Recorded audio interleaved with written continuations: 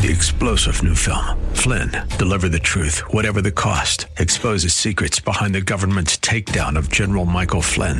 Flynn knew what the intel world had been up to. He ordered the first audit of the use of contractors. This set off alarm bells. He told the truth. He was the most dangerous person for Donald Trump to hire. They had to get rid of Flynn. Flynn, deliver the truth, whatever the cost. Available now. Watch it today. Go to salemnow.com. salemnow.com.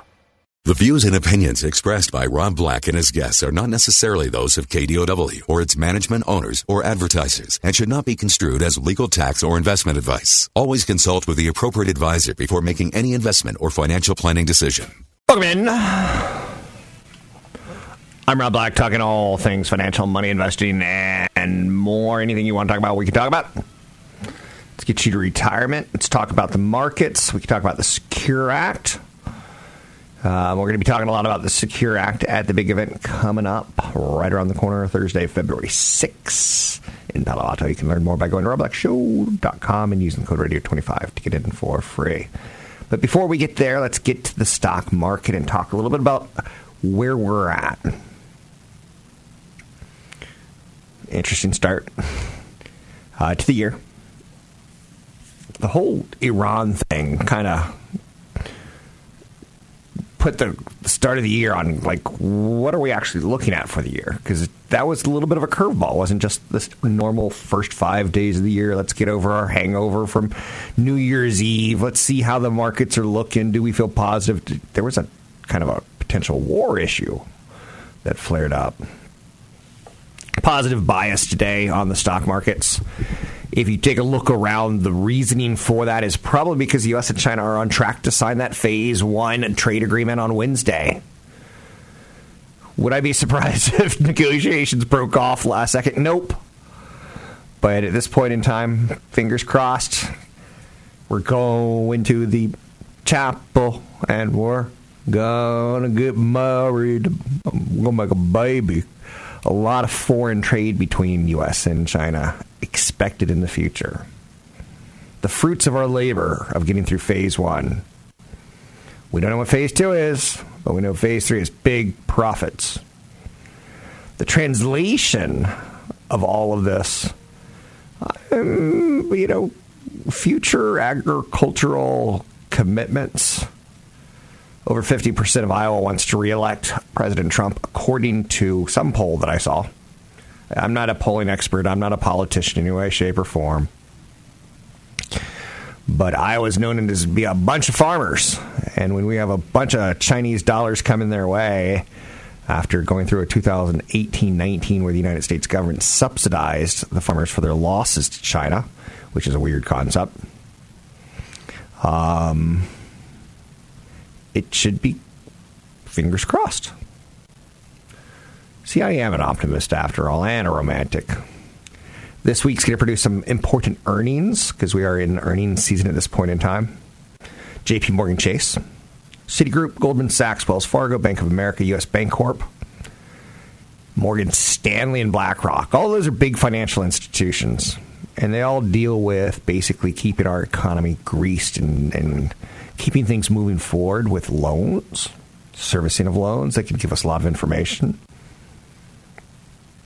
Small business startups that they service. So anytime those companies have a positive trend, feel good about it. Again, I'm in the business of, if you get 5 feel-good flags, that's good. If you get 5 signs of trouble, that's bad. Whatever the number is for you, get comfortable with it. Have 20 things that you can write down and say that's true. Five Below has produced a fourth quarter earnings warning. It had some good, some bad. Biotech space and price target increase for Five Below. Tesla got an outperform in a price target of $612. I will say this. Not since the late 90s, mid-90s, has Wall Street had such a problem pricing a company correctly. It seems inefficient. There was a football club that I liked growing up called the Green Bay Packers. And I want to say in my teenage years, I'm not a big football enthusiast or anything like that, but the Packers were always frustrating. They would win their first 4, lose their next 4. Win their next 4, lose their next 4. Or they win 1, lose 7, win 7, lose 1. And it was just damn erratic. And you're like, if you could ever get rid of those inconsistent periods, you'd be a playoff team, and they never were. And when you're 8-8 or 7-9 or 9-7 in the NFL, you never get much better because you're not getting the draft picks. I don't know if that's totally true, but just work with me. He's talking sports. I'm a man, after all, right? So Tesla's been inconsistent, like a 612 price target from 385. And again, I'm the first one to admit I cannot analyze Tesla. I see them as burning too much cash. And that's a problem for me in the long run. In the short run, I think Elon Musk is one of the craziest geniuses of all time. What he's done for the electric vehicle market is pretty impressive. Would Ford, GM, would Tesla, not Tesla, Toyota, would any of them have the offerings that they have if there wasn't a competitor in a budding space to push them? And not just with cheap. Like, for instance, I thought the first Toyota Prius was one of the cheapest cars made. It felt like when you were in it, hey, we should pull up to the 17th hole. We should play through. It felt like a golf cart. And now they're a little bit better. But if it wasn't for Tesla, I don't think there would be a need to improve the Prius because, I don't know. Tesla's considered the Palo Alto Prius. I love that. A slight insult to Palo Alto. You can't say we're a Prius. Prius is an insult. Yes, it's true. So the U.S.-China trade deal is about to be signed. That may be something that colors the market this week because it's a Wednesday story. We get earnings starting to come in. We now scratch our heads halfway through the month of January and go, hey, did we just have a January effect there, or was that geopolitical tensions getting really tense and then really lightening up? January effect is the idea that stocks tend to rise in the first month of the new year because people are like, hey, I have money, and fund flows start to come. January is bonus time for some Americans. People are saving and investing excess earnings. People are resetting their 401k who maxed out last year. It's a big month for cash coming to the markets, January is. January 2018 and January 2019 were the biggest month of the year for the stock bond inflows. Cash money. Cold, hard money. So, stocks go up over time. Percentage of the time that stocks rise by the month. 60% in January, 60% in February, 65% of the time stocks rise in March, 75% in April, 70% in May. June's at a paltry 55%, July 60%, August 55%. September is the damnation month. Do you buy stocks or not? September, they're only up 50% of the time. So I just went through 10 months, October 65, November 75, December 75. I just went through some months, and there's only one month where stocks aren't up 50% of the time. And people tell me the stock market's a roller coaster. If by roller coaster you mean constantly going up, working its way higher, woohoo, without a lot of falls. I guess it's the falls that make people really nervous. But isn't it fun, too? You can find me online at robblackshow.com. It's robblackshow.com. Big retirement income and tax planning seminar coming up with some of the new tax laws in February 6th at the Elks Lodge in Palo Alto. You can learn more by signing up at robblackshow.com. That's robblackshow.com.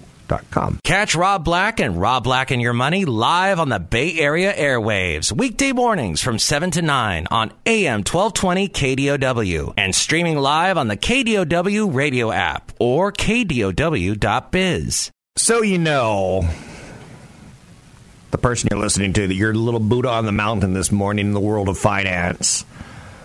I'm not a car guy. Never take car advice from me. Porsche delivered 280,800 vehicles to customers in 2019. I'm like, is that a lot? I know the U.S. auto market, a not so good year, 16 million. Autos sold, brand new automobile with a sticker price of 16.5 million is a good number. 17.5 million is a very good number. Anything under 16 million starts to get like, there's going to be layoffs. I don't know how many Porsches it takes to add up to greatness. Not a Porsche guy. But 280,800 vehicles is the most ever sold for the German brand. That's kind of interesting, right? You go, that's kind of interesting. Growth was particularly strong in Europe. Makes you wonder that, is there kind of a backlog of the Trump administration going after European tariffs? And maybe, but probably not. So Porsche's largest markets are the United States and China. In the United States, sales accounted for a 7% rise. In China, 8% rise. They've got a couple models that are just powering growth, the Cayenne and the Macan. Macan! Now, 2020 is going to be a big year for Porsche versus Tesla. I know you're saying, didn't they just make a movie about that? Wasn't that the Marvel Man versus Philip Morris? No. Wasn't there something about Porsche versus the Dodge Viper? There was something like that last year. But long story short, Porsche's going to go against Tesla this year with an all-electric Taycan. Four-door sedan. 155 miles per hour top speed, 253-mile range. The Porsche. I named my daughter Portia. I don't have a daughter. The Porsche Taycan is priced at $103,800. If you want to get the slightly improved battery model version, battery plus model, $110,380. Think about it, the states that have that 10% sales tax. Woo! Buying that puppy in Oregon's cheaper than buying that puppy in California. So, Porsche's going to take on Tesla this year with an all-electric, kind of high-end car. That's kind of interesting, right? A little bit. If you were to say that Tesla didn't get the best out of Toyota's Prius, they're going to get a good challenge out of Porsche. And again, who would rather? I don't know. Now it's kind of, I think I see so many Teslas on the road. I'm like, I don't think there's that much claim to fame there. But then again, I live in California where it's kind of a lot of them. I would have to imagine the 25-mile radius of my home, it has to be the Tesla capital of the world. Tesla stock reached an all-time high today, $500 a share. I've been right about this stock. I've been wrong about this stock. So the stock's been on a tear since reportedly having a surprisingly profitable quarter. Company's entrance into China and strong year and delivery numbers have driven the stock higher. I get nervous when I see things like CEO Elon Musk has emailed all employees and asked them to work double, triple, quadruple overtime, but without pay so they could hit their delivery numbers. I get some of those people have stock options, and I get it, but to me it always feels weird that there's those last-second pushes. And again, trust me, I know that when I'm getting 50% off email from Banana Republic, it's all about our quarter's not going that great over at Gap. Can we get the Banana Republic or, good golly, the Old Navy product working better? Tesla stock's been on a tear this quarter. $250 to $500, taking into account equity, debt, and cash. Detroit automakers have significantly higher total valuations. At Ford would be worth the most with a total enterprise value of $154 billion, followed by GM at $132 billion. Tesla's market cap's $90 billion right now. Now, again, there's different ways of valuing companies with market cap versus, with equity, debt, and cash excluded or included to reach higher valuations. Tesla's super premium priced. And I'll be interested to see how this year plays out with the Porsche the battle of the really fast vehicles, which just isn't me. I'm Rob Black, talking all things financial, money, investing, and more. Apple's higher today. It almost feels expected. The sentiment can also be said that of the semiconductor space, where we're seeing semiconductors up almost on a day-over-day basis. There's a couple days where they take off, but it's been a strong start to the year. Oil prices are retreating. They artificially went higher with the threat or the veil of war, or the odds or the chances of war potentially heating up between Iran and the United States. Or maybe even not on a war, retaliation. I don't know. But oil's come down, which made that short-term drop in airlines a buying opportunity. It made the situation in oil where it artificially went up, maybe you should have shorted it, because it came right back down. But then you get the kind of long-term winners or medium-term winners from an Iran-U.S. war that did or did not happen, and you get defense contractors. Now, that's one of the weirder things that I'm going to stop and say, time out. Let's talk about this. You could invest in defense contractors. It's pretty messed up to think about all the things you can invest in. Five Below down 17% today. Lululemon up 3% today. Upbeat guidance on the athleisure world. Netflix up $5, up 1.8%. Where last September, this is exactly where Netflix dropped to. Right in the height of the Mandalorian and Disney Plus mania. It fell right here. And then it started to move higher again. So it basically said, we're sold out of, we're done going lower. We're done going lower. They couldn't get any more sellers last time they were at these levels of 334. So that could be your interesting time to jump in. Again, consult a broker advisor for taking action on any stocks ever mentioned. You don't need individual stocks to become a winner. A winner like me. You just need a nice cologne. Slap it on both sides and start your day off fresh. Oh, what I was going to say is, it's weird that you can invest in like Lululemon and Netflix or defense contractors. You can invest in companies that make missiles and systems that kill people. Or protect the freedoms of Americans. Pretty odd little thought, right? If you could invest in a nuclear bomb, that would be like your one short, or so your one long in case things go bad in the world, depending on your outlook in the world. I'm Rob Black, talking all things financial, money, investing, and more. Come learn about starting the year off right, February 6th in Palo Alto at the Elks Lodge. Big seminar coming up on a Thursday night. You can sign up at Rob Black Show. Use the code radio25 to get info free. Want the podcast with music? Find the link to the other version of the podcast by going to Rob Black's Twitter. His handle is @RobBlackShow. Listen to Rob Black and Your Money weekday mornings, 7 to 9 on AM 1220 KDOW. Okay, I'm Rob Black. There's some areas that I'll probably skimp on you as far as content goes. The details of the U.S.-China trade deal is one of them. I can tell you the basic idea is it's a much anticipated phase one. There's a lot of areas like financial institutions that'll benefit, as well as agricultural companies and agricultural equipment companies. But a lot of things were not accomplished, including relationships and approaches to cyber intrusions, subsidies from the government to their private sectors that are competing with our public sectors.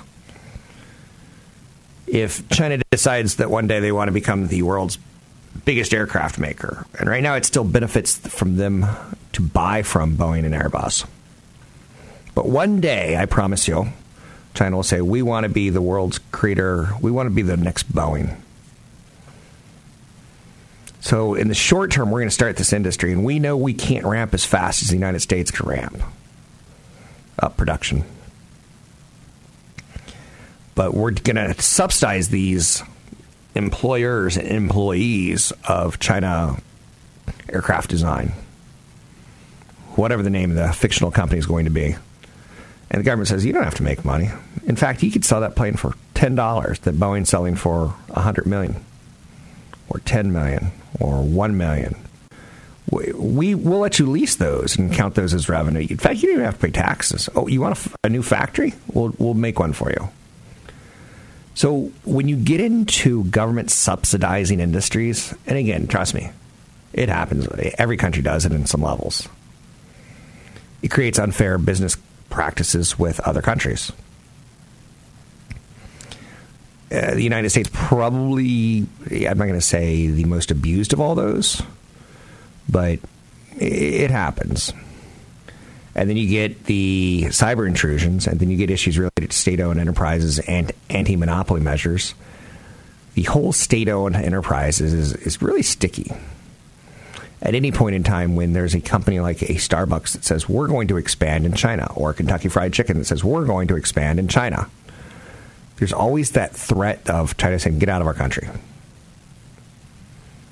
Google once had a pretty good foothold in China. And then it was learned that at any point in time, China could say, hey, by the way, we need all the passwords of anyone that ever said anything negative about us, including our own citizens. And Google had to say bye-bye. And they still constantly fight, like internally, on losing that market and how they can get it. You saw Tim Cook got skewered at the Golden Globes for having sweatshops in China. And I've never been to one, and I don't know the certain conditions. I do know I have a love of my phone, and that human rights violations, I get the feeling they're being probably overlooked more often than not.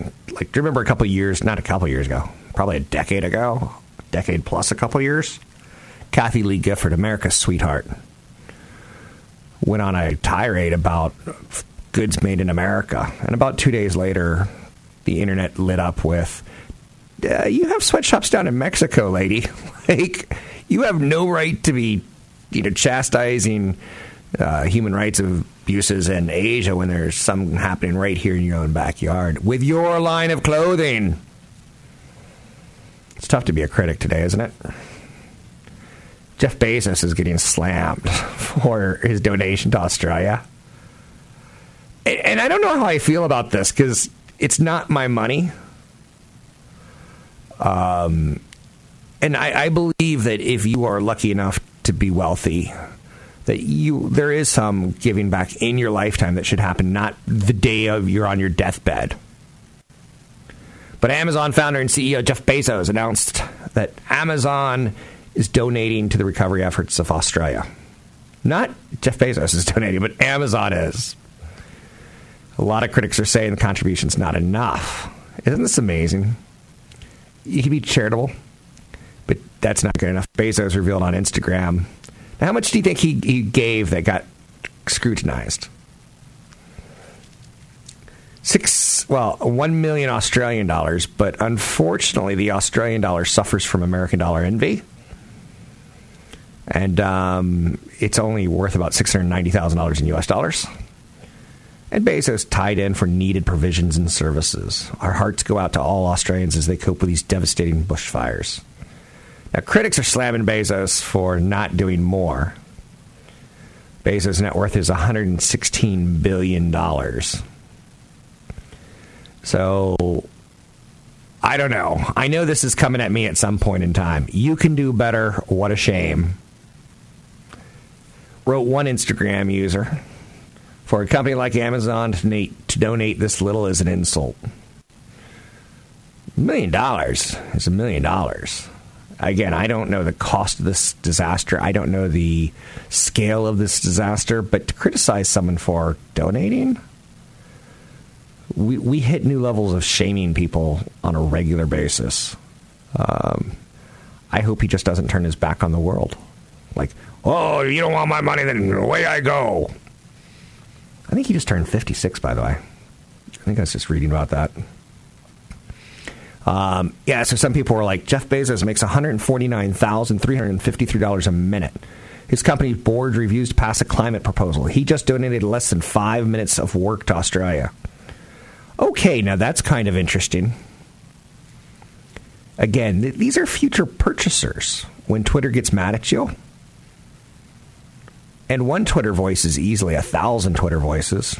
Just like it takes one person to complain to a radio station, oh, I didn't like what that guy said about the president. Even though maybe I said something different, you just heard it different, or you only heard a tenth of a second. But Bezos makes $149,000 a minute. Are we questioning his wealth generation skills, or are we questioning his lack of a climate proposal from his company? I don't know. The median American household income was $63,179. Jeff Bezos' donation of $690,000 to Australia's recovery is roughly 0.00063% of his net worth. People could certainly spend other people's money quickly, right? And as a gossip nation, we could certainly talk about how people could live better. Oh, that person's not going to, church enough. Oh, that person's going to church too often. Oh, that person's going to the wrong church. Oh, that person, we are a catty nation with a lot of opinions. Now, not everyone was quick to slam Jeff Bezos. One Instagrammer was kind of summed it up correctly. Stay grateful. Amazon Australia said support would include donating needed items to groups on the front lines, cash donations to relief agencies, in-kind technical support to other government agencies. There's a lot going on. And I'll be honest with you. In Northern California, we've gone through wildfires pretty regularly now for the better part of 3 of the last 5 years. We're a little jaded. We don't have the scope of it until you see the size of Australia and you see where their wildfires hitting. Ours in Northern California hit in Northern California. Theirs are all around the nation. So I find it interesting that Jeff Bezos is getting shamed. I think the 2020s may go down as the generation or the decade of shaming people. I'm reading more hard research on Wall Street about airlines suffering potentially from flight shaming.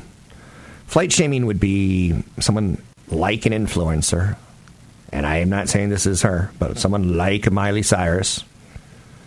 I'm just trying to give you some context of something. Posting a vacation of her posted a picture vacation of her in Guam, and people going, Guam? Did you really have to fly all the way to Guam to get a wonderful tropical setting? Did you have to fly in a private plane? We hate you. And then suddenly hundreds of thousands of younger people hate her, and her music doesn't sell anymore. Flight shaming is going to be very, very, very, very, it's going to be a story. Shaming. If we could say that's not giving enough money. If Twitter allows, it's the opposite of 1990. It's the opposite of oppression. It's what we feared going into the end of the 20th century of government spying on us. And now it's just each other spying on each other and shaming each other. That's just my opinion. 800-516-1220 to get your calls on the air. Don't forget, the new start of the year means you get to start funding your 401k again. If you look at your results from last year, you're thrilled because a lot of people put money in January. And in January, the market was struggling. And then they continued to put money in throughout the year. And by the end of the year, we had a roaring good year. I don't know if 2020 is going to be as roaring good of a year. If I get one up 30% year every 5 to 10 years on Wall Street, I feel that's a lot. So don't look for it to do it again and again and again. I'm Rob Black, talking all things financial, money, investing, and more. Find me online at robblackshow.com. The Phase 1 trade accord with China is expected to be signed this week. But get this, the two sides haven't finalized a deal yet. What would happen if they said we need to extend it a week? I'm Rob Black, talking all things financial. Find me online at Rob Black Show. Big event coming up in Palo Alto, February 6th, Thursday night. Learn about income and retirement and much, much more. Sign up at Rob Black Show. Use the code RADIO25. Don't forget, there's another hour of today's show to listen to. Find it now at KDOW.biz or on the KDOW radio app. I'm Rob Black, talking all things financial. Thanks for listening to the show. Anything you want to talk about, we could talk about? Let's get you to retirement. there's going to be topics that I really can't hit and that you really, really don't want me to hit. Not good at politics. I'm not good at a lot of things, so I try to stay away from it. I'm good about talking about big picture issues and getting you excited with low-cost investing. That story has been 30 years in the making, as I've seen commissions go from $400 a transaction to free. I've seen the paperwork. The barriers to entry used to be you had to prove worth. You had to prove class status, essentially, when you were signing up for a brokerage firm back in the 60s and 70s and 80s. It started to change. And it's super easy.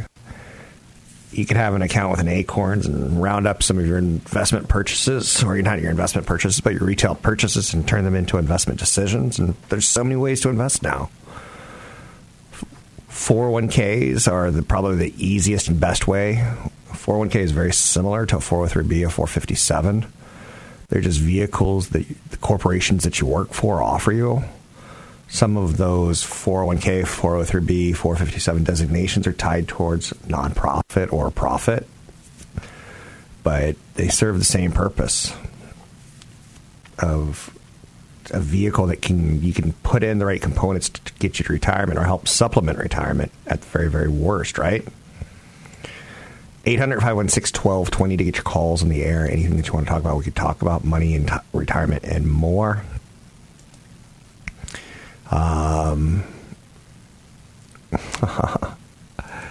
Let's see what else we have here.